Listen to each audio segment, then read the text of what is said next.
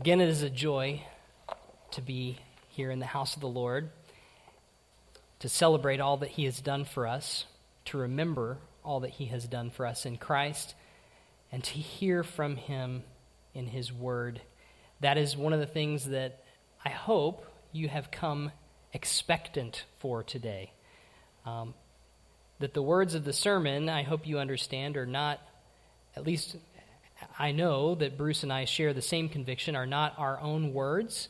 We seek to not be inventive, but to find the true meaning of the text and expound it for the sake of all of us, including myself. I preach this not only for you or to be heard or seen or applauded, but so that we all might come to know God better. And that is my task, and that's why I come to this task joyful today, because I find real hope for my own soul here. And I'll just mention one of the challenges of preaching as an associate pastor is I preach so infrequently, I don't really have a clear plan of attack. When you're preaching a one-off sermon, it's hard to know which one to preach. I've tried maybe to do some themes. I've tried to hit on big, important passages. We've recently have preached on, the salvation, the being born again, preached on the fruit of the Spirit and what that means to be free in Christ. This week, I really was struggling to find something that felt like it would land, that I really felt good about until last week at family camp. And Dr. Jonathan Pennington, in his talk on educating your emotions, brought to mind something that I have found immensely helpful in my own life, and I just wanted to bring back for us today some insights from a concept that's very similar to that from Dr. Martin Lloyd-Jones, an early 20th century Welsh pastor who was formerly a medical doctor before he became a minister. And this is what Dr. Martin Lloyd-Jones once said. He said this: "Most of your unhappiness in life is due to the fact that you are listening to yourself instead of talking to yourself." That concept is very similar to what Dr. Pennington spoke to us about, but this specific concept of talking or preaching to yourself comes from a series of sermons that Lloyd-Jones preached on the topic of spiritual depression. And that itself was launched from Psalms 42 and 43, which is our text today. We'll read those in a moment. But you can find those sermons published in book form at the same title, Spiritual Depression by Dr. Martin Lloyd-Jones. I would highly recommend this book to you. It's something of a Christian classic. While it's impossible for me to summarize all of what he says there, several insights you hear today are owing to largely his own insights, maybe even borrowing from. I try to give credit where credit is due. But before we read Psalms 42 and 43, I have two questions that I'll address briefly. First, why is this important and timely? And then second, why is the topic so challenging to talk about spiritual depression? First, why is it important and timely? Martin Lloyd-Jones gave his own answer to this question when he first preached the series back in 1954. So, 2 years before the founding of this church, actually. For him, it was a mixture of current world events at the time and the persistent attack of Satan on God's people. And that problem that led to was that Christians had an appearance of unhappiness, a lack of joy in their faith, a downcast spirit or soul. And it's understandable given the events that Martin Lloyd-Jones lived through. If we think things are bad today, and I'm not denying that things may be bad today, but let me remind you of the current world events that Lloyd-Jones witnessed prior to preaching this series. He was 15 when the First World War began in 1914. He was in London at grammar school when some of the first airstrikes were being carried out by German Zeppelins on the city of London. World War I was immediately followed by the global Spanish flu pandemic of 1918 to 1920. That pandemic claimed the life of his younger brother. The pandemic was immediately followed by, or closely followed by, the Great Depression of the 1930s. Global economic depression, not just American problem. And that was followed by World War II from 1939 to 1945, which in Britain claimed the lives of 384,000 soldiers and 70,000 civilians. 70,000 civilians. Almost half of which were in the city of London, where Lloyd Jones preached and pastored. That is, count it, 31 years of near constant bad news on a global scale. We've had a couple of bad years, maybe a decade or so, but 31 years of this type of global scale. The world felt like it was ending, I imagine, for people who lived in this time. It would be no surprise that we would feel downcast of spirit to go through the things that Lloyd Jones saw. But in the aftermath of all those devastating events, Lloyd Jones made the case, continued to make the case, that Christians of all people should be known for their unshakable joy. That their witness to an unbelieving world is at stake if they go about in the doldrums, and therefore dealing with the issue of spiritual depression, of a downcast or disheartened soul in believers is vital to defending the glory of God. The God who gives hope and joy and life in abundance to those who believe. Now, this is a monumental insight. It raises several questions, like what does our outlook on the world or our own life problems say about our trust in God, in who He is, in what we believe He has done for us? You see, if we're constantly in a state of quiet or maybe even unquiet dissatisfaction with the state of our lives or the state of the world around us, if we're troubled and downcast, worried and deeply anxious and somber, if we're gloomy and just hopeless in our outlook on life, we have communicated with little or no words at all that we believe in a God who is powerless to effect real joy and hope and peace in our lives. And I would suggest to you that that is not the God of the Bible. That is a Christless Christianity. That is an evangelicalism minus the evangel. This is faith without trust. It is an attempt at a godly life with no reliance upon the God who gives life.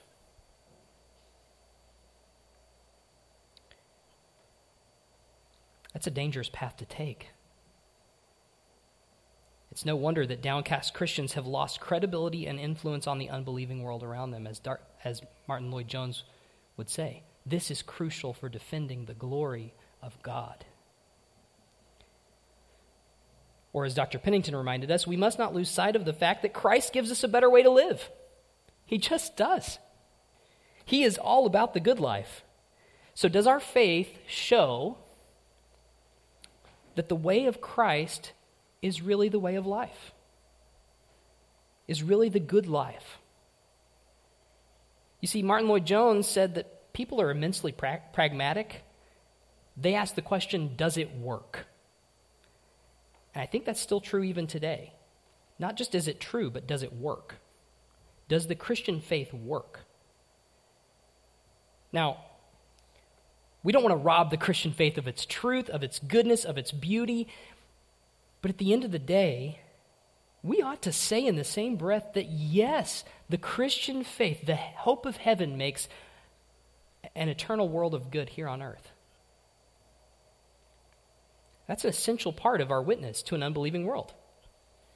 It is for our own good and ultimately for God's glory that we are called to overcome this sort of unhappy, dull, or dour existence or experience of the Christian faith. So either we joyfully believe the gospel, the good news of Christ, or we don't.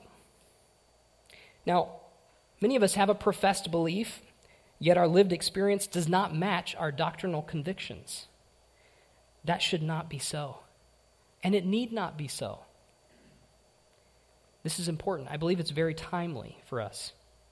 Now, I want to be clear. That doesn't mean that we're not going to go through seasons of being downcast, of being despondent. It does mean that they should only be seasons. Only seasons. There should be an end in sight. We must fight for our joy in Christ for the sake of God's glory. That's what I want to commend to you today at the heart of this sermon.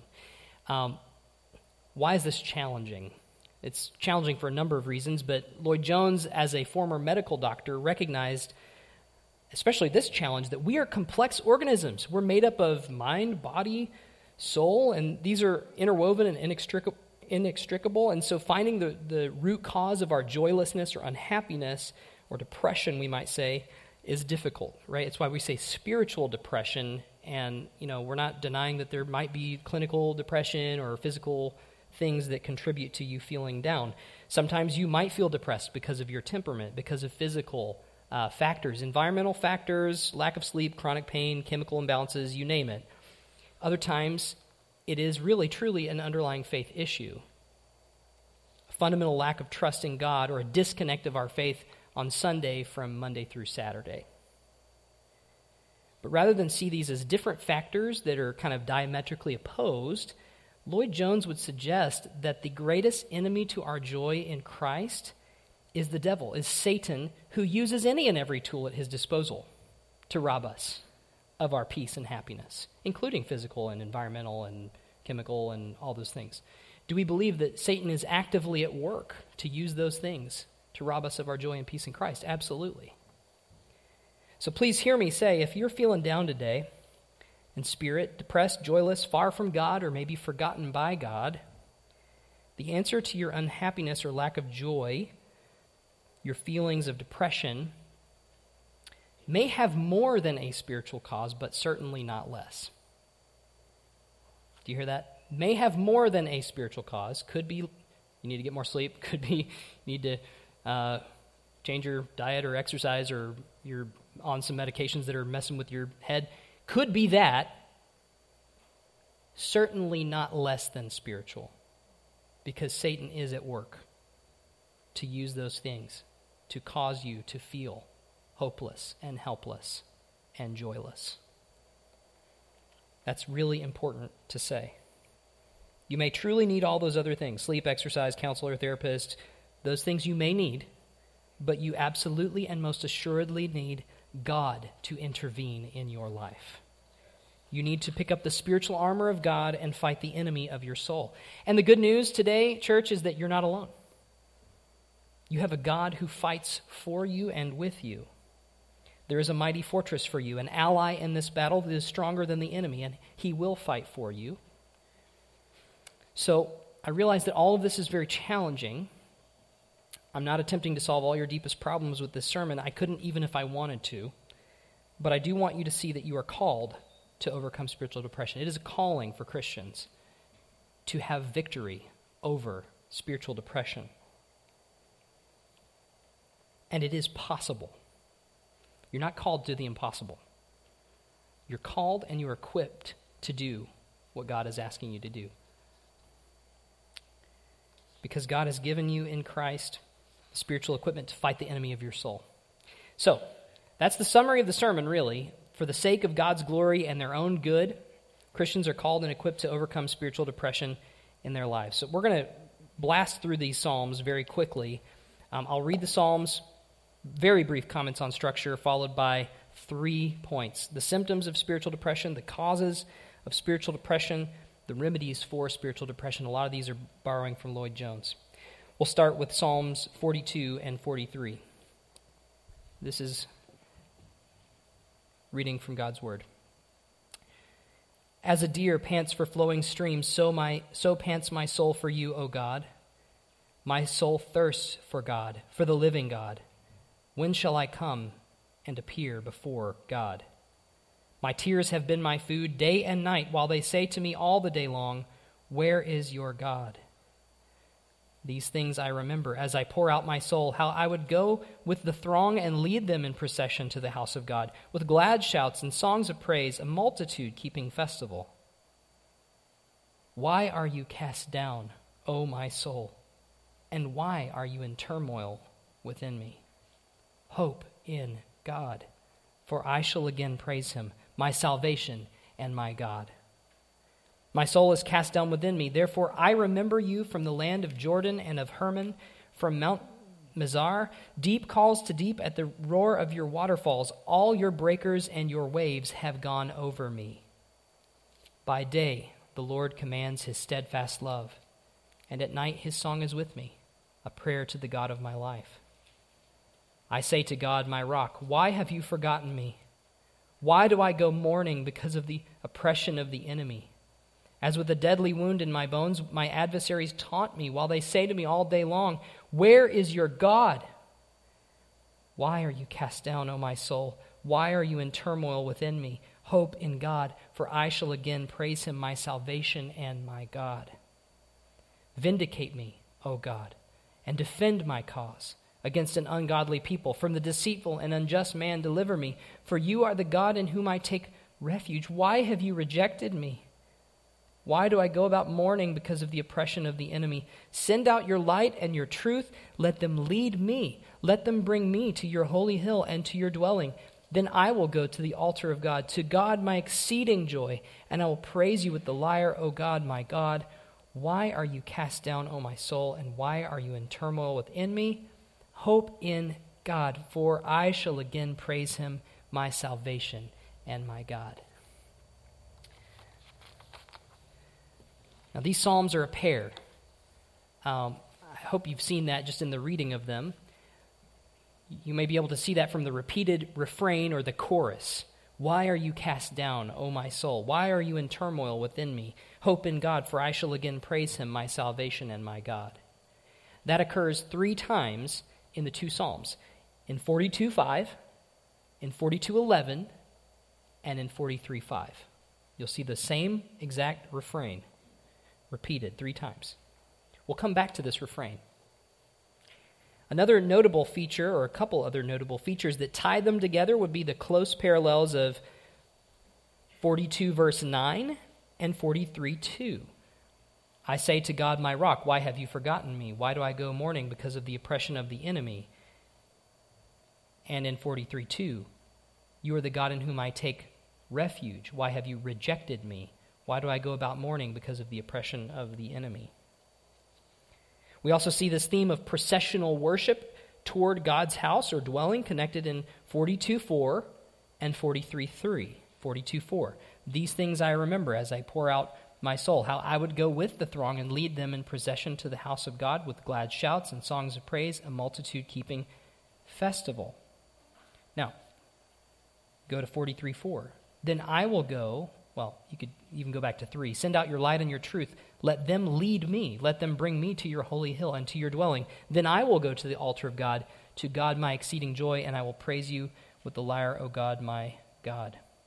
You see this idea of going to the house or the dwelling of God in worship. Images of water are both used positively as thirst quenching, as the deer pants for the water, so my soul for you, right? Familiar with the old praise and worship song maybe? And negatively as pummeling waves of a waterfall. And that would be back in something like verse 7. Deep calls to deep at the roar of your waterfalls. All your breakers and your waves have gone over me. Prayer and praise, weeping and hungering and thirsting and doubting God and petitioning God and being taunted by godless enemies, all of these themes are prominent in these psalms. But rather than go verse by verse, I'd like to treat this as the good medical doctor did, Lloyd Jones, by recognizing the symptoms, right, finding the causes, and prescribing the remedies for spiritual depression that the psalmist himself I think we see in these psalms. So first, the symptoms. Symptoms of spiritual depression manifest both internally and externally. I'm going to spend more time on the inner symptoms than the external, but the first one is very clearly feeling that you are dying of thirst for God. Now, I could say feeling that you're desperate for God, but that doesn't quite get at the image, I think, here of the deer longing for the water. Look at how it begins in verse 1 and 2. As a deer pants for flowing streams, so pants my soul for you, O God. My soul thirsts for God, for the living God. When shall I come and appear before God. This is not a scene of serenity. This deer in a forest glade somewhere drinking from a pool. It is one of two things, and commentators have gone back and forth on this. It is either the harrowing scene of a predator and prey chase, right? The deer being chased by a predator and therefore out of breath and desiring a drink of water. I think that is upheld in the text when we have the idea of the adversaries that are constantly present here in this text. The adversaries that are taunting. Maybe we have that predator-prey relationship, the enemies, the ungodly, the oppression, being hard-pressed by an enemy. It could also be the image of just merely a drought, a lack of water. And that, of course, brings to mind what I've just said about going through seasons. We know this from our own experience. A deer could, of course, all animals, all wildlife tend to suffer in seasons of drought, just like humans do, to find water. And we certainly resonate with that experience in the seasons of spiritual dryness that we experience as well. What it means to long for and thirst for God, to be present in our lives. So again, this is a desperation. The desperation of the deer is illustrative of the psalmist's soul longing for God. I think both options, again, are kind of valid. Maybe both are intended. There may be times of dryness in your life that cause you to feel joyless. There will also be moments of persecution from enemies that cause you to feel hopeless. In either case, it is good and right for your soul to long for God. I would go as far as to say that God uses such circumstances often to increase our longing for Him. He is the source of your life. Without Him, you would surely perish in the heat of the chase or in the dryness of the drought. So when you feel that deep desire, the longing for God, it is a good thing. The second symptom would be feeling that your spiritual life is eroding away. And I use that word eroding away for a very specific reason. The word translated in our version as cast down really communicates something more severe than depression or despondency, though that's kind of how we understand it. It means something like melting away or vanishing, disappearing, eroding. Why are you eroded, O my soul? Communicates a spirit that isn't merely experiencing a low spot, but a spirit that feels barely existent. It's fading away, like the hologram of Princess Leia in Star Wars: A New Hope, right? Kind of glitching. The psalmist feels that there's almost nothing left. He feels as if his soul has been ground to dust. He feels crushed. This is the spiritual depression at its worst. This is the feeling, though it is not a reality, as the rest of the psalm clearly shows. So, third, feeling that God is far or has forgotten you. The psalmist is taunted by adversaries in verses 3 and 10. They question God's presence in his life. Where is your God? The psalmist himself questions God in verses 42:9 and 43:2. Why have you forgotten me? Why have you rejected me? Now, those questions are natural in times of distress. And I want to particularly impress upon you, and even more so the young people, there is nothing wrong with expressing these questions and feelings to God in prayer. You see, it's quite different to question God to his face than to question him behind his back. It's a very different experience. The psalmist is not talking about God behind his back. He is speaking to God face to face. Now, the adversaries or enemy desires to accentuate what the psalmist already feels, God's absence. Again, the feeling, not the reality. But it is something that you may truly feel. You may feel that God has forgotten you because of the horrible things that have happened in your life. You may feel that you have been rejected by him. You may legitimately feel this way, but that is not as it should be. That's ultimately a symptom of spiritual depression. And it's fueled by the adversary of your soul, the devil. So don't listen to the lies. Do not listen to the lies that God is absent. He is present. Another symptom would be feeling that you are drowning. We oftentimes use that language, don't we? I feel like I'm drowning. We see that in verse 7. Deep calls to deep at the roars of your waterfalls. All your breakers and your waves have gone over me. He is being pummeled, crushed by the waves. This deeps here represents a sort of primordial flood, a picture of chaos and the overwhelming power and vastness of an ocean of water. And the deeps are calling to each other. They're echoing the sound of these roaring waterfalls that seem to encompass the psalmist. In other words, he feels as if he is drowning, crushed beneath an overwhelming flood.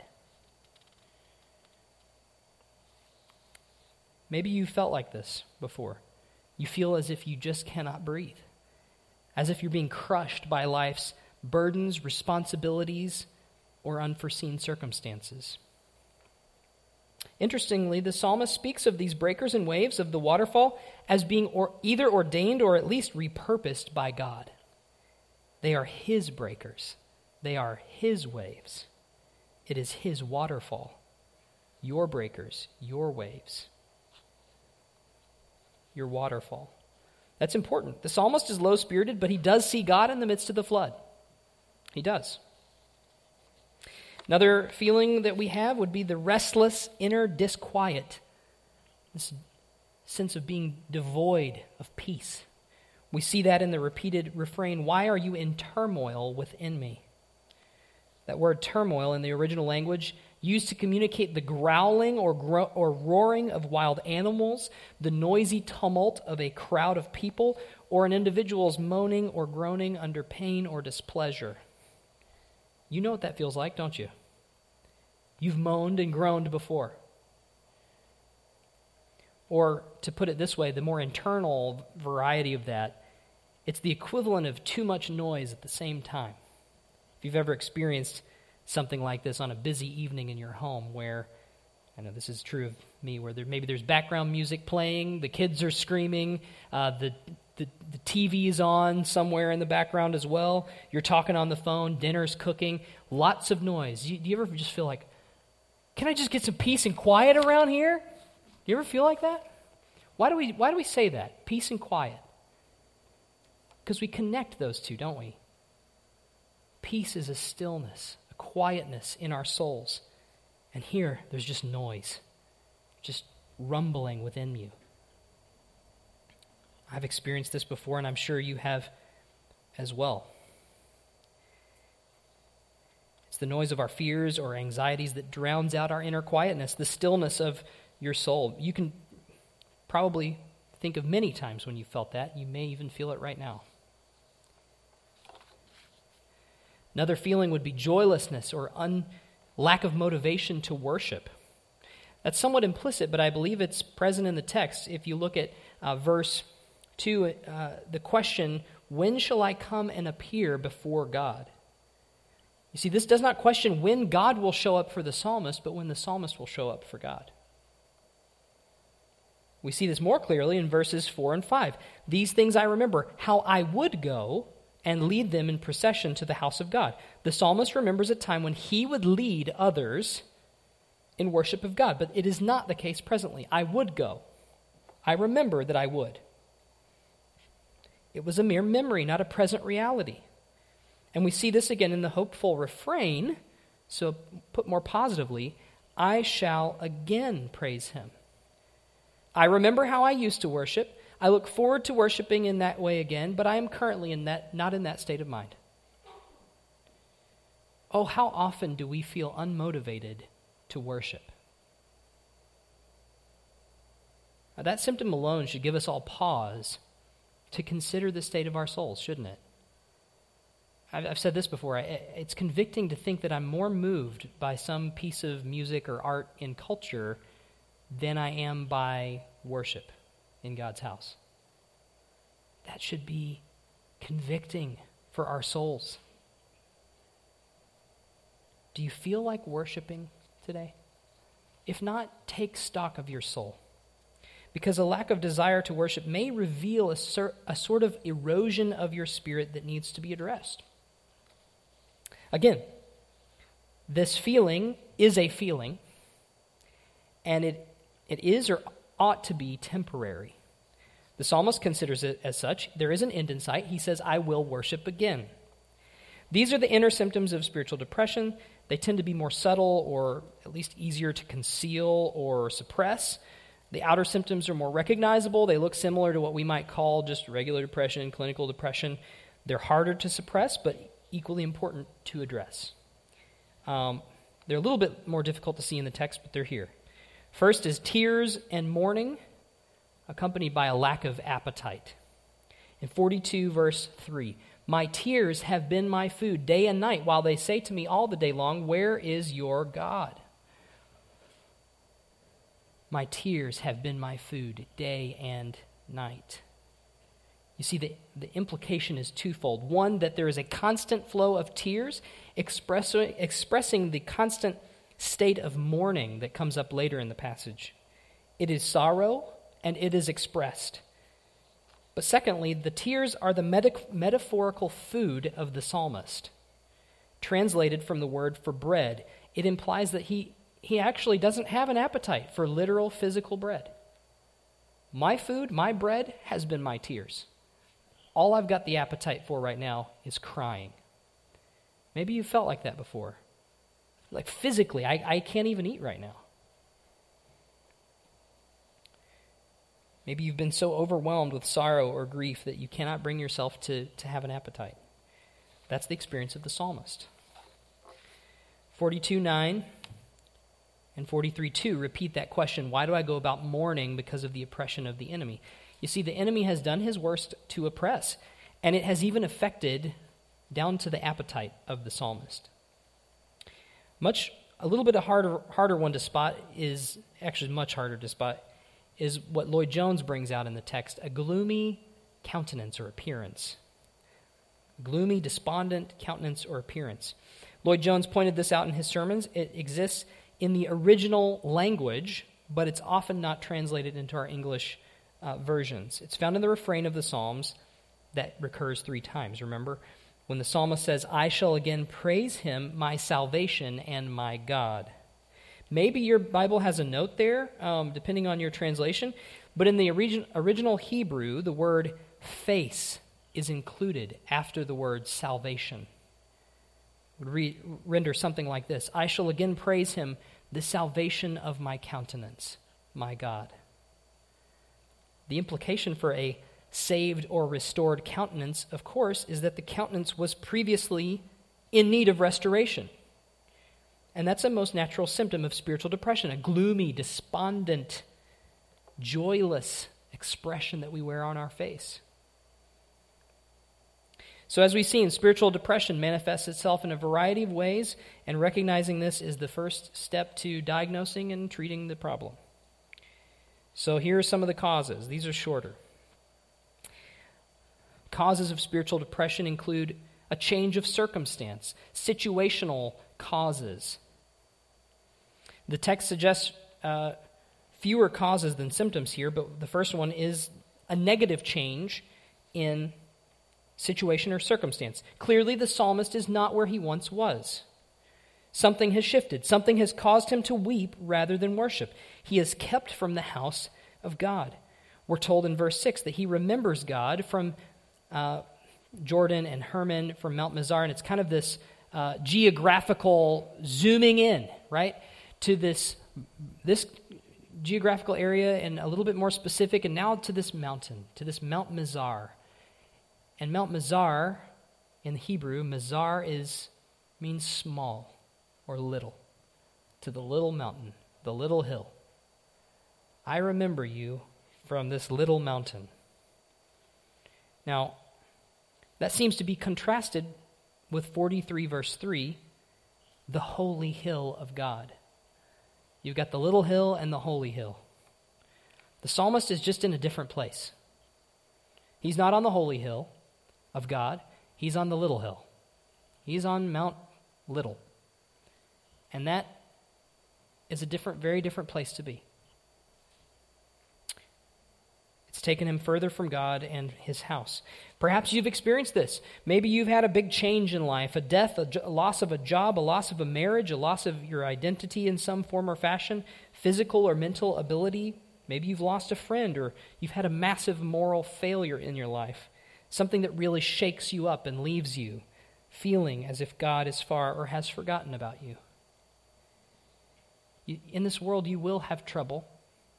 Circumstances change. Bad things happen. That can lead you to a place of joylessness, hopelessness, and spiritual depression. There can be entire seasons of difficulty, loss, or change that leave you just feeling spiritually drained. And that's the experience of the psalmist. Things have changed. I'm not where I once was. That's one cause, situational change. But importantly, there are adversaries at work here. There are enemies that cause or exacerbate your spiritual depression. And there's at least two types, the enemy within and the enemy without. Within, it's the self. The self is the problem. We see this when the psalmist doubts God's care and presence. He fails to remember God's truth, and he allows his feelings to take control of his mind, heart, and body. We recognize self as an enemy because it is the soul's despondency that is questioned. Why are you cast down, O my soul? Hope in God. That command to hope in God tells us there's no real reason for the soul to remain cast down. Not to be cast down merely, but to remain cast down. That's why I titled this sermon, Overcoming Spiritual Depression. It assumes that you can and likely will become at some point spiritually depressed.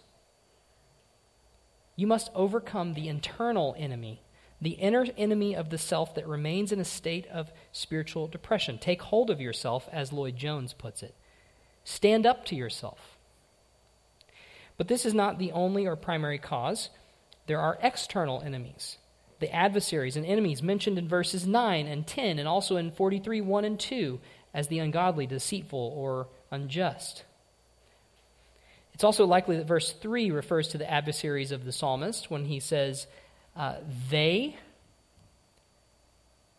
say to me all the day long, where is your God?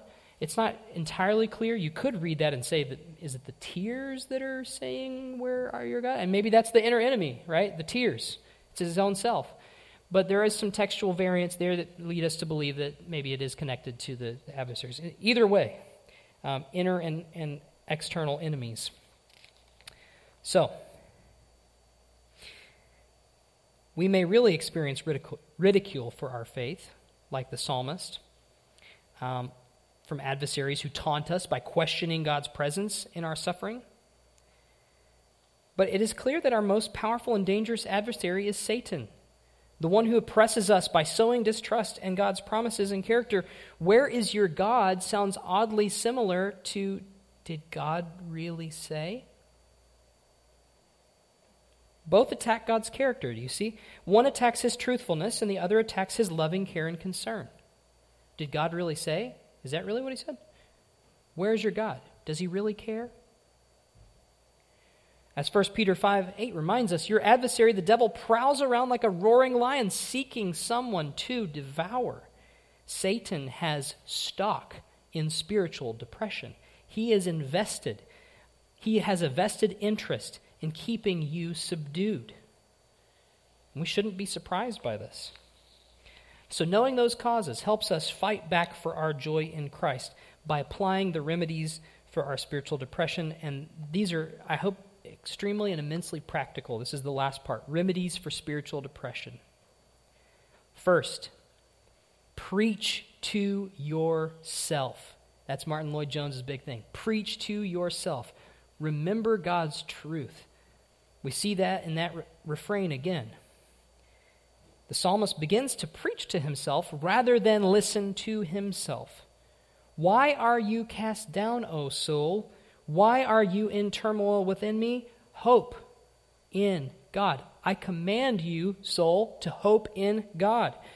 That's a command. He's exhorting his own soul to have a confident trust in God. That's really practical. In order to fight spiritual depression, you must often remind yourself of what's true.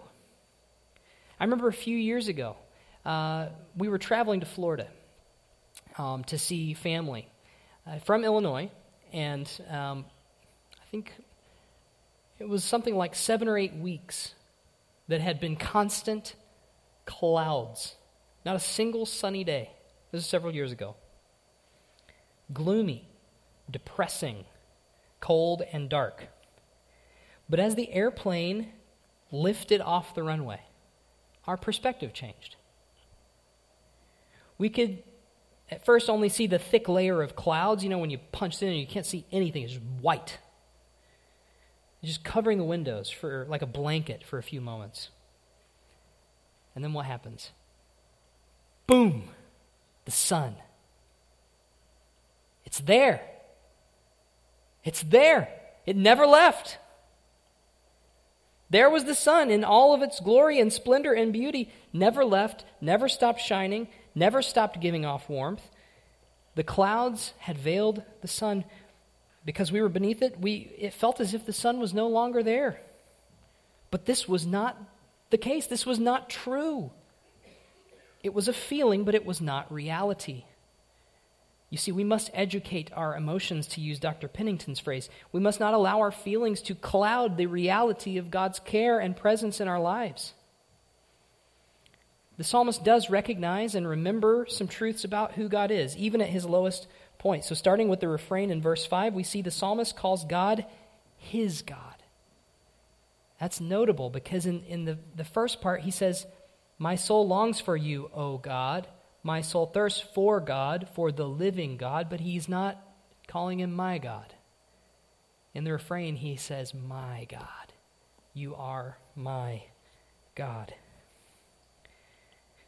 And this God is the salvation of his countenance in that original language. I love that the word salvation appears here, or frankly, for that matter, anywhere in the Old Testament, because the Hebrew word for salvation is Yeshua.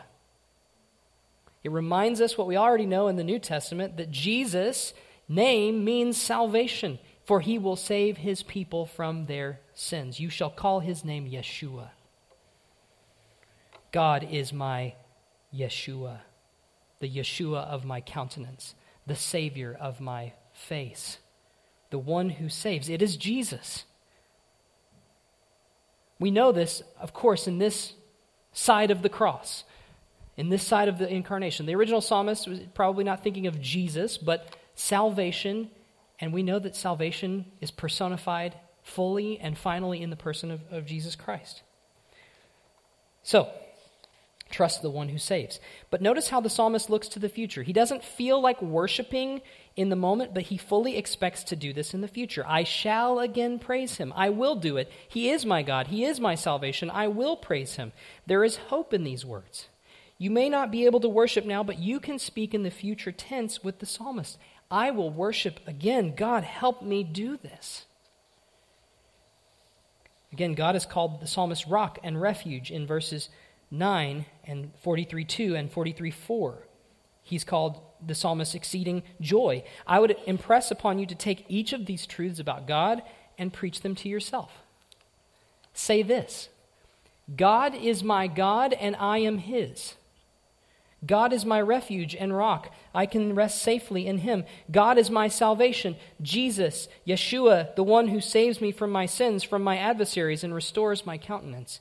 God is my life. He's the source of all, and he sustains me. God is my exceeding joy. Preach those truths to yourself. Second, pray to God. Express your doubts and desires, petitioning his help. The psalmist takes his questions to God in prayer. That's hugely significant. You have permission to ask God why. You do.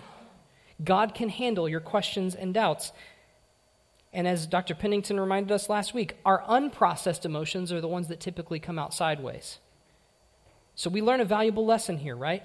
That God desires you to bring your raw feelings and emotions to him. Bring it to him in prayer. That's why we have so many lament psalms in the Psalter. That's why we have psalms of praise. That's why we have imprecatory psalms. We are intended to take all of our human emotions and feelings to God in prayer. The real question is, do you? Do you take your fears and crushing anxieties to God in prayer, or do you just let them run? Sometimes you don't have simply because you do not ask. Do you want joy?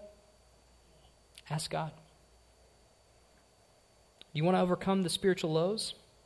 Do you want God?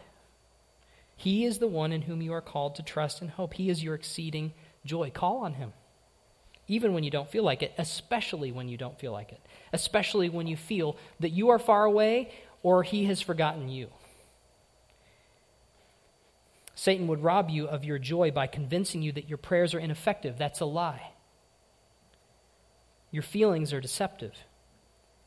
Pray when you don't feel like it. Pray when you don't feel like it will do any good.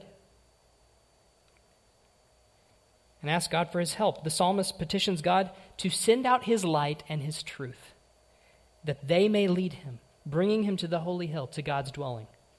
And remember, in the past, he was leading others to worship. Now he's saying, I can't do that, God. But you can bring me. You can lead me to worship.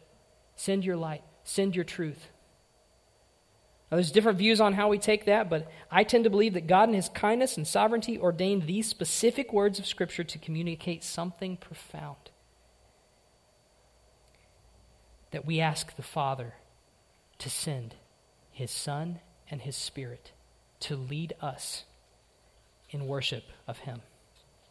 The Son, the light of the world, the Spirit of truth, meant to lead us into the presence of the Father in joyful praise. That's not a perfect correlation. The two are used of each other, right? The Spirit is also said to illumine or give light. Jesus is called the way, the truth, the life. But in either case, it's hard not to see the deeper biblical themes of light and truth on full display in God's Son and Spirit. So we ask, Jesus, shine the light of your truth on the world. Shine the light of your saving grace on my heart.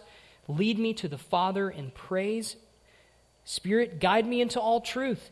Illuminate the Word of God for me. Remind me of all that Jesus taught and did, and with the Son, lead me to the Father in joyful praise. Preach to yourself. Pray to God and praise. Rejoice in God the Savior, who is your exceeding joy.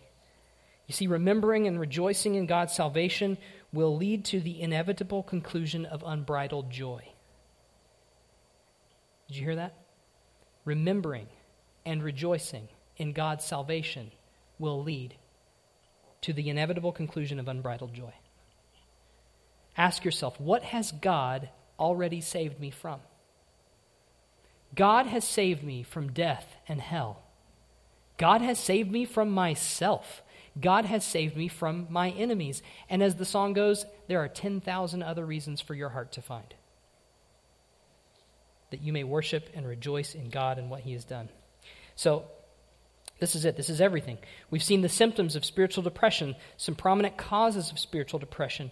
We've discovered the psalmist's remedy for spiritual depression. Preach, pray, praise. Each of these remedies, I ask you to take hold of today.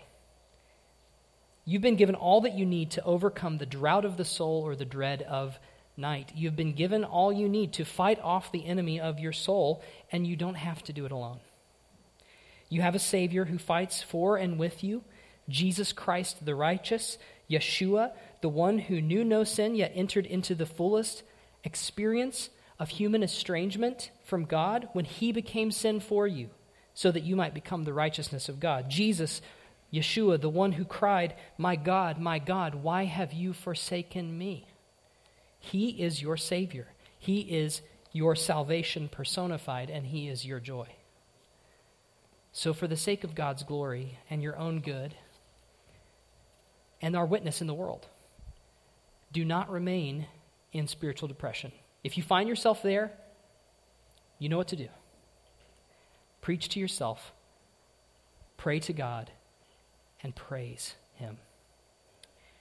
You've been given what you need. Stop listening to yourself. Start talking to yourself. Stand up to yourself. And may the unbelieving world come to see that there is true happiness and joy found in the way of Christ. Let's go to the Lord in prayer. Oh, Heavenly Father, we come to you recognizing our thirst. God, without you, we would surely perish.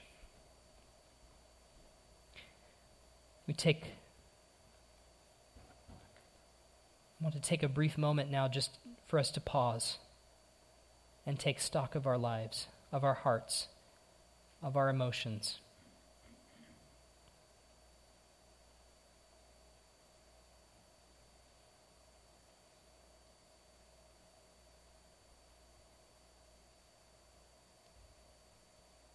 God, would you still the noise? Would you quiet our souls within us? Would you send your light and your truth to lead us in worship? Why are you cast down, O my soul?